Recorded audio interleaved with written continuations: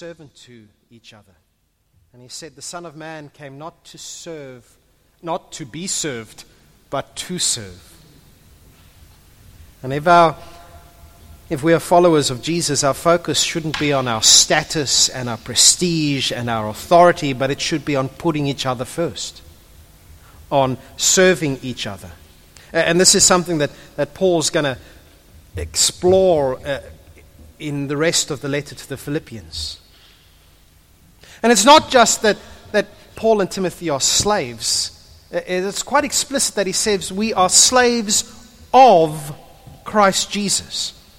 If you read Romans chapter 6, it says you are a slave of whatever you choose to obey. Paul and Timothy have chosen to obey Jesus, but it isn't them who are in charge, it is Jesus who is in charge. They are Jesus' slave because Jesus has chosen to be their master.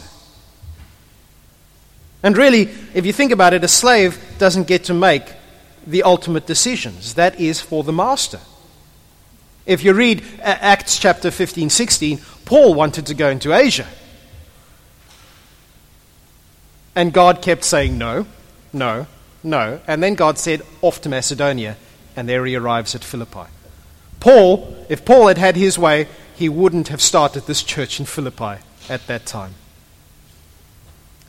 Paul and Timothy start this letter and say, we are slaves of Christ Jesus. But all who trust Jesus, all who know Jesus, are his slaves.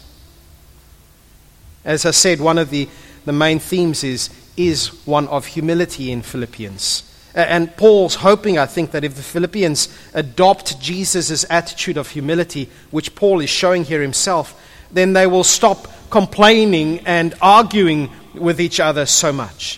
Chapter 2, verse 14 says, do everything without complaining and arguing so that no one can criticize you. Live clean, innocent lives as children of God, shining like bright lights in a world full of crooked and perverse people. Stop complaining, stop arguing. In fact, you go to chapter 4, verse 2, there's two wonderful women in the church, Cynthia and Euodia, who had weird names. And they were fighting. Of course, this never happens in our church, and this never ever happens in the modern church. But in those days, people who went to church sometimes fought. And Paul's writing to them and basically starting at the beginning of the letter saying, hey, I'm writing to you as a slave. I could stand and say, I am your apostle, you must. But he says, no, please, think of yourself less. Put others' needs first. Be like Jesus. This letter is from Paul and Timothy, slaves of Christ Jesus, just like us. And then he goes on and he says, I'm writing to all of God's holy people in Philippi who belong to Christ Jesus, including the elders and the deacons. Some of your translations might say, I am writing to the saints in Philippi as well as the elders and deacons, or overseers and deacons. We call this the letter to the Philippians because it's convenient to just write Philippians at the top of your Bible book there. But actually this is a letter to the saints who happen to live in Philippi. The word for holy in Greek is actually the same word for saint. And so one's a noun, one's an adjective. I'll check with my wife on that. But the idea comes from the Hebrew for holy, and it means being set apart.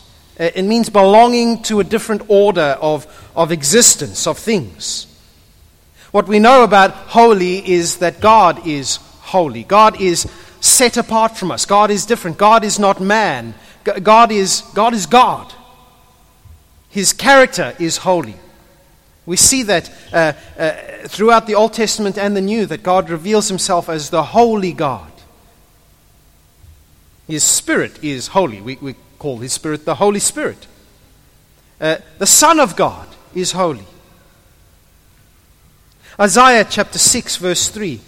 A great passage. We've been doing Isaiah in the Bible study group. Isaiah chapter 6, verse 3. Isaiah is there in a vision and he hears these creatures singing, Holy, holy, holy is the Lord God Almighty. Holy, holy, holy God's otherness, God's set-apartness is holy, holy. And what I love about that Isaiah passage is that when Isaiah hears holy, holy, holy, his reaction is, woe is me. He is convicted of the fact that he is not holy, that he is a sinner, that he is unlike God, that he has fallen short of God's standards. It's a great passage because God basically forgives him. It's brilliant. But God's holiness, we learn from that, I think, is a moral holiness. It's a perfection. It's an absolute perfection of who he is. God is different to us, but God is different in that God is perfect. God is always loving, always kind, always right. And then Paul comes along and says, I'm writing to all of God's holy people, to all of the saints in Philippi. So holy describes who God is, that he is perfect and righteous and never does anything wrong. And then Paul has the audacity to say, I'm writing to you blokes who are that. And as Mark said when we spoke about that song, does that mean that all of a sudden we are like halos above our heads and it's just the light's not showing it up very well? When Paul speaks about the holy ones, when he speaks about the saints, he's not talking about the spiritual elite, he's talking about all Christians. To be a saint is to be set apart for God. To be set apart as a believer, that comes by trusting in Jesus. 1 Corinthians chapter 1 verse 30, Paul writes this. He says, God has united you with Christ Jesus. For our benefit, God made him to be wisdom itself. Christ made us right with God. He made us pure. He made us holy. And he freed us from our sin. When we speak of saints today, especially if you come from a Catholic perspective or maybe even a Greek Orthodox perspective, we think of people who have done particularly good things. They've performed miracles. They are the people that we should all look up to because they are better Christians than the rest of us. Paul has none of that. Paul will have none of that because that's not what the gospel's about. He's not saying, I am writing a letter to the good Christians in Philippi. He says, I'm writing to all of God's holy people in Philippi who belong to Christ Jesus. See, Paul's not concerned with what they are in and of themselves. He's not concerned with what they are by nature and in this world. He's concerned by what they are in the sight of God. Because by his grace, God has united us with himself. And his holiness, his otherness, his perfection, I don't wrap my head around this, but just try. That's us. We are partakers of the divine nature, we're told elsewhere. So does that mean we are now perfect? If you become a Christian, you're perfect? Speaking from experience, I know that I never sin or struggle with any sin. Ooh, I wish that was true. 1 Corinthians. Paul writes to the Corinthians. The Corinthians was an interesting church. He says to them, I'm writing to God's church in Corinth, to you who have been called by God to be his own holy people. He made you holy by means of Christ Jesus, just as he did for all people everywhere who call on the name of our Lord Jesus Christ, their Lord and ours. Spells it out there. To be holy, to be a saint, is just to have called on the name of Jesus. And yet, a little bit later, Paul writes to the Corinthian church. He says, I can hardly believe the report about the sexual immorality going on among you, something that even the pagans don't do. I'm told that a man in your church is living in sin with his stepmother, blah, blah, blah, blah, blah, blah, blah, blah. I'm writing to all of God's holy people. I can't believe you. Did you notice the incongruity there? You are set apart. You are perfect. You are righteous. You are sharers in the nature of God. And what on earth is the matter with you? You could probably write a letter like that to most of our churches today as well, couldn't he? The point is, Sometimes those who are saints live in ways that are displeasing to God. To be a saint doesn't mean that we are perfectly sanctified yet. And Paul's going to pick up on this in Philippians as well. One of my favorite passages here, Philippians chapter 3, he says, I don't mean to say that I've already achieved these things or that I've already reached perfection. I don't mean to say that I am a saint with a halo because I never do anything wrong. Paul knows he's not. He says, but I press on to possess that perfection for which Christ Jesus first possessed me. Brothers and sisters, I have not achieved it, but I focus on this one thing, forgetting the past, looking forward to what lies ahead. I press on to reach the end of the race and receive the heavenly prize for which God, through Christ Jesus, is calling us. You see, Paul's already starting here. He says, I'm writing to the saints, but that doesn't mean that you guys are perfect. There's still stuff that I want to write to you. If you were perfect, why would I bother writing to you except, hi, how's it going? Thanks for the gift. See you next time. Be a really short letter if they were perfect, wouldn't it? We are broken people living in a broken world, and yet we are saints. But notice the important thing. I'm writing to all of God's holy people in Philippi who belong to Christ Jesus. Or in another translation, I am writing to all the saints in Philippi, or the saints in Christ Jesus at Philippi. God looks at us and sees us as Jesus. And yet God's command to us is the same as it was to his people Israel in the past. Leviticus chapter 11 verse 44. Be holy as I am holy. Be saintly as I am saintly. Be set apart as I am set apart. Be like me. Romans 6 we've already looked at. Being a saint means choosing to obey God. It means choosing to be a slave of God, to live under Jesus as your master. But also, if they are all God's saints, they are saints because God has chosen them to be saints. God has united them together and joined them into this fellowship.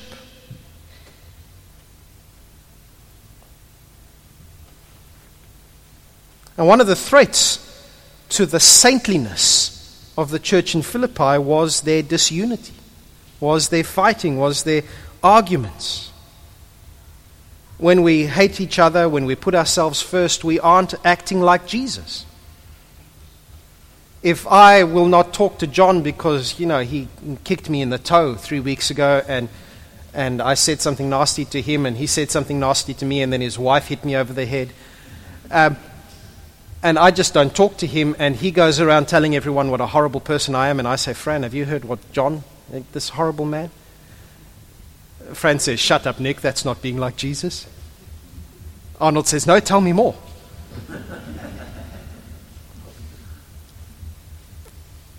That's not acting like Jesus, is it? That's not being holy. That's not being like God. That's being like everyone else. Paul says, I'm writing to the saints because I want you guys to be who you are. And he's not going to pick sides between Euodia and Syntyche. In fact, what he says to them in chapter 4, he says, on the basis that you both belong to the Lord, just settle the fight. Be done with it. You are saints. Be like God. Be like the God who looks at you and has forgiven you not once, not twice, not 3 times, but you've lost count how many times. Be like the God who was willing to die for you. That's what a saint is like. That's what God is like. And Paul says, this is from Paul and Timothy, slaves of Christ Jesus. I'm writing to all of God's holy people in Philippi who belong to Christ Jesus, including the elders and the deacons. May God our Father and the Lord Jesus Christ give you grace and peace. Christians are slaves of Jesus. They are saints in Jesus. But we can only be these things because of the grace and the peace that comes from God the Father and the Lord Jesus Christ. Now I'm told that the from there is a singular from. Usually if there's 2 people, you'd put like a plural from there. In other words, what Paul is saying, grace and peace come from God the Father and the Lord Jesus Christ. One combined entity. Who is God? Grace is God's incredible undeserved kindness to those of us who cannot help ourselves, which includes all of us. Grace is giving us the opposite of what we deserve. It's grace that Jesus would humble himself, Philippians chapter 2, that he would give up all of his prestige and authority and become a dirtling like us. It's grace that he would die for us. And peace.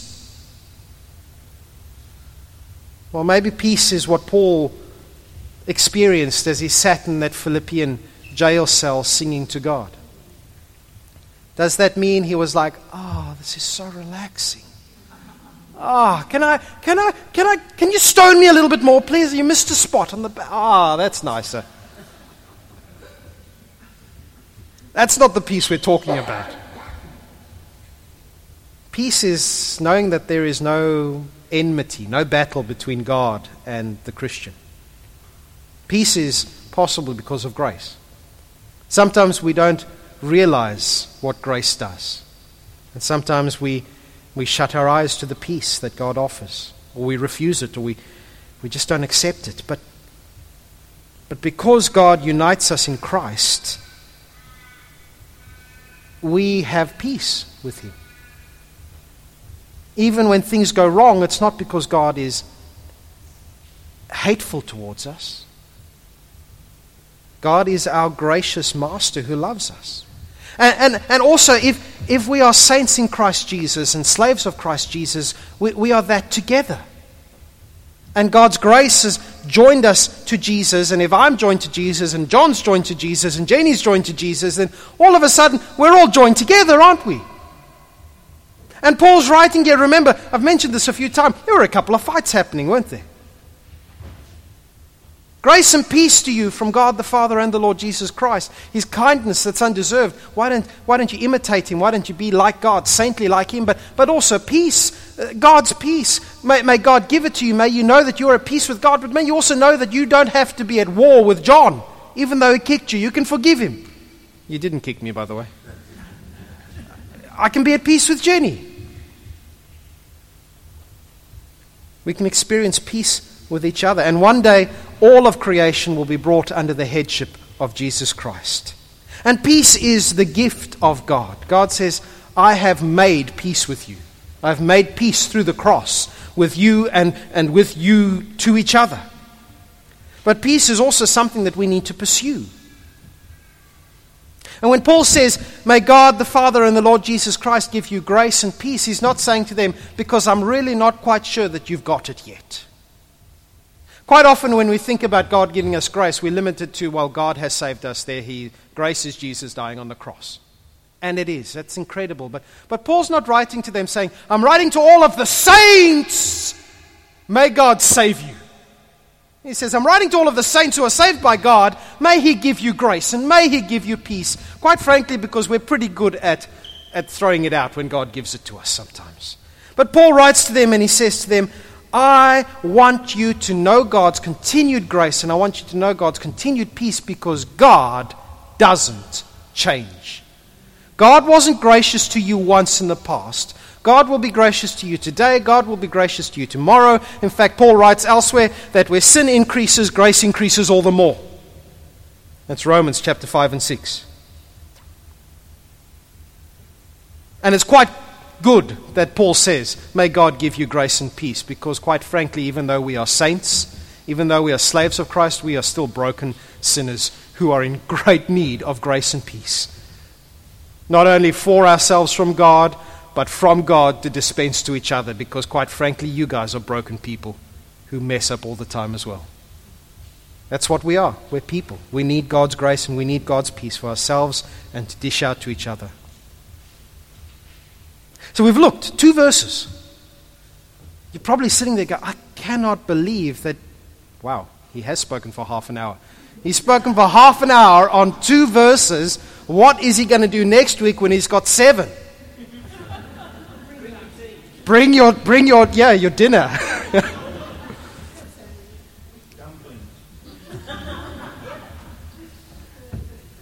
Let me just finish on this and say it's actually all about Jesus, isn't it? You notice the little words in there. This letter is from Paul and Timothy, slaves of Christ Jesus, writing to all of God's holy people in Philippi who belong to Christ Jesus. And may God our Father and Lord Jesus Christ give you grace and peace. You see, Paul is the servant of Christ Jesus. We are saints in Christ Jesus. We are also servants of Christ Jesus. Grace and peace come from God our Father and the Lord Jesus. Everything comes from having a relationship with Jesus. It's about growing to be like Jesus.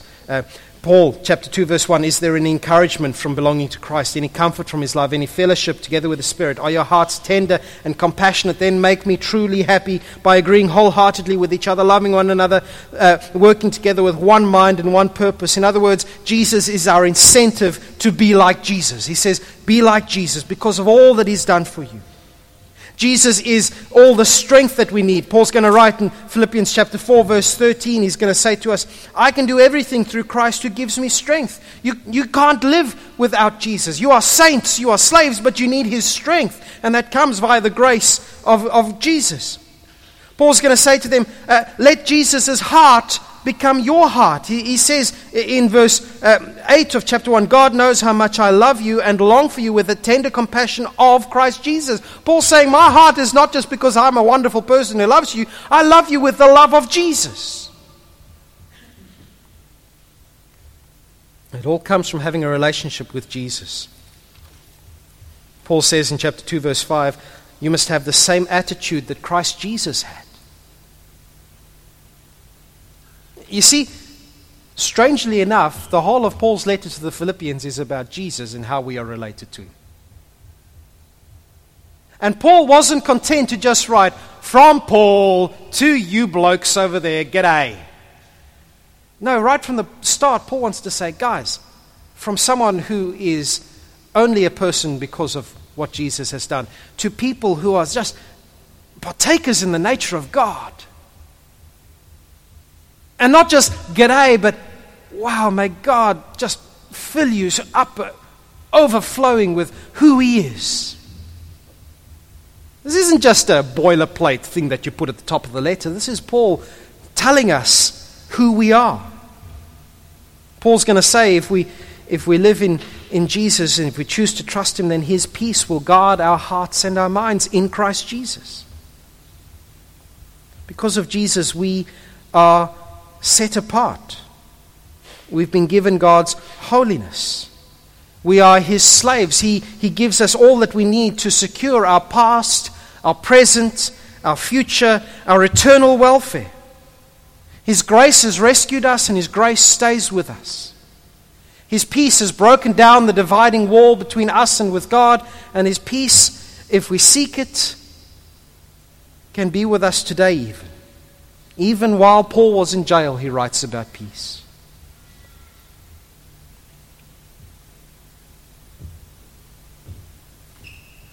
Brothers and sisters, you are slaves, you are saints, and you can only do it with Jesus and through his grace and his peace. Are we perfect yet? Some of us are further along than others. Some of us are humble. You know what they say, pride used to be my only fault.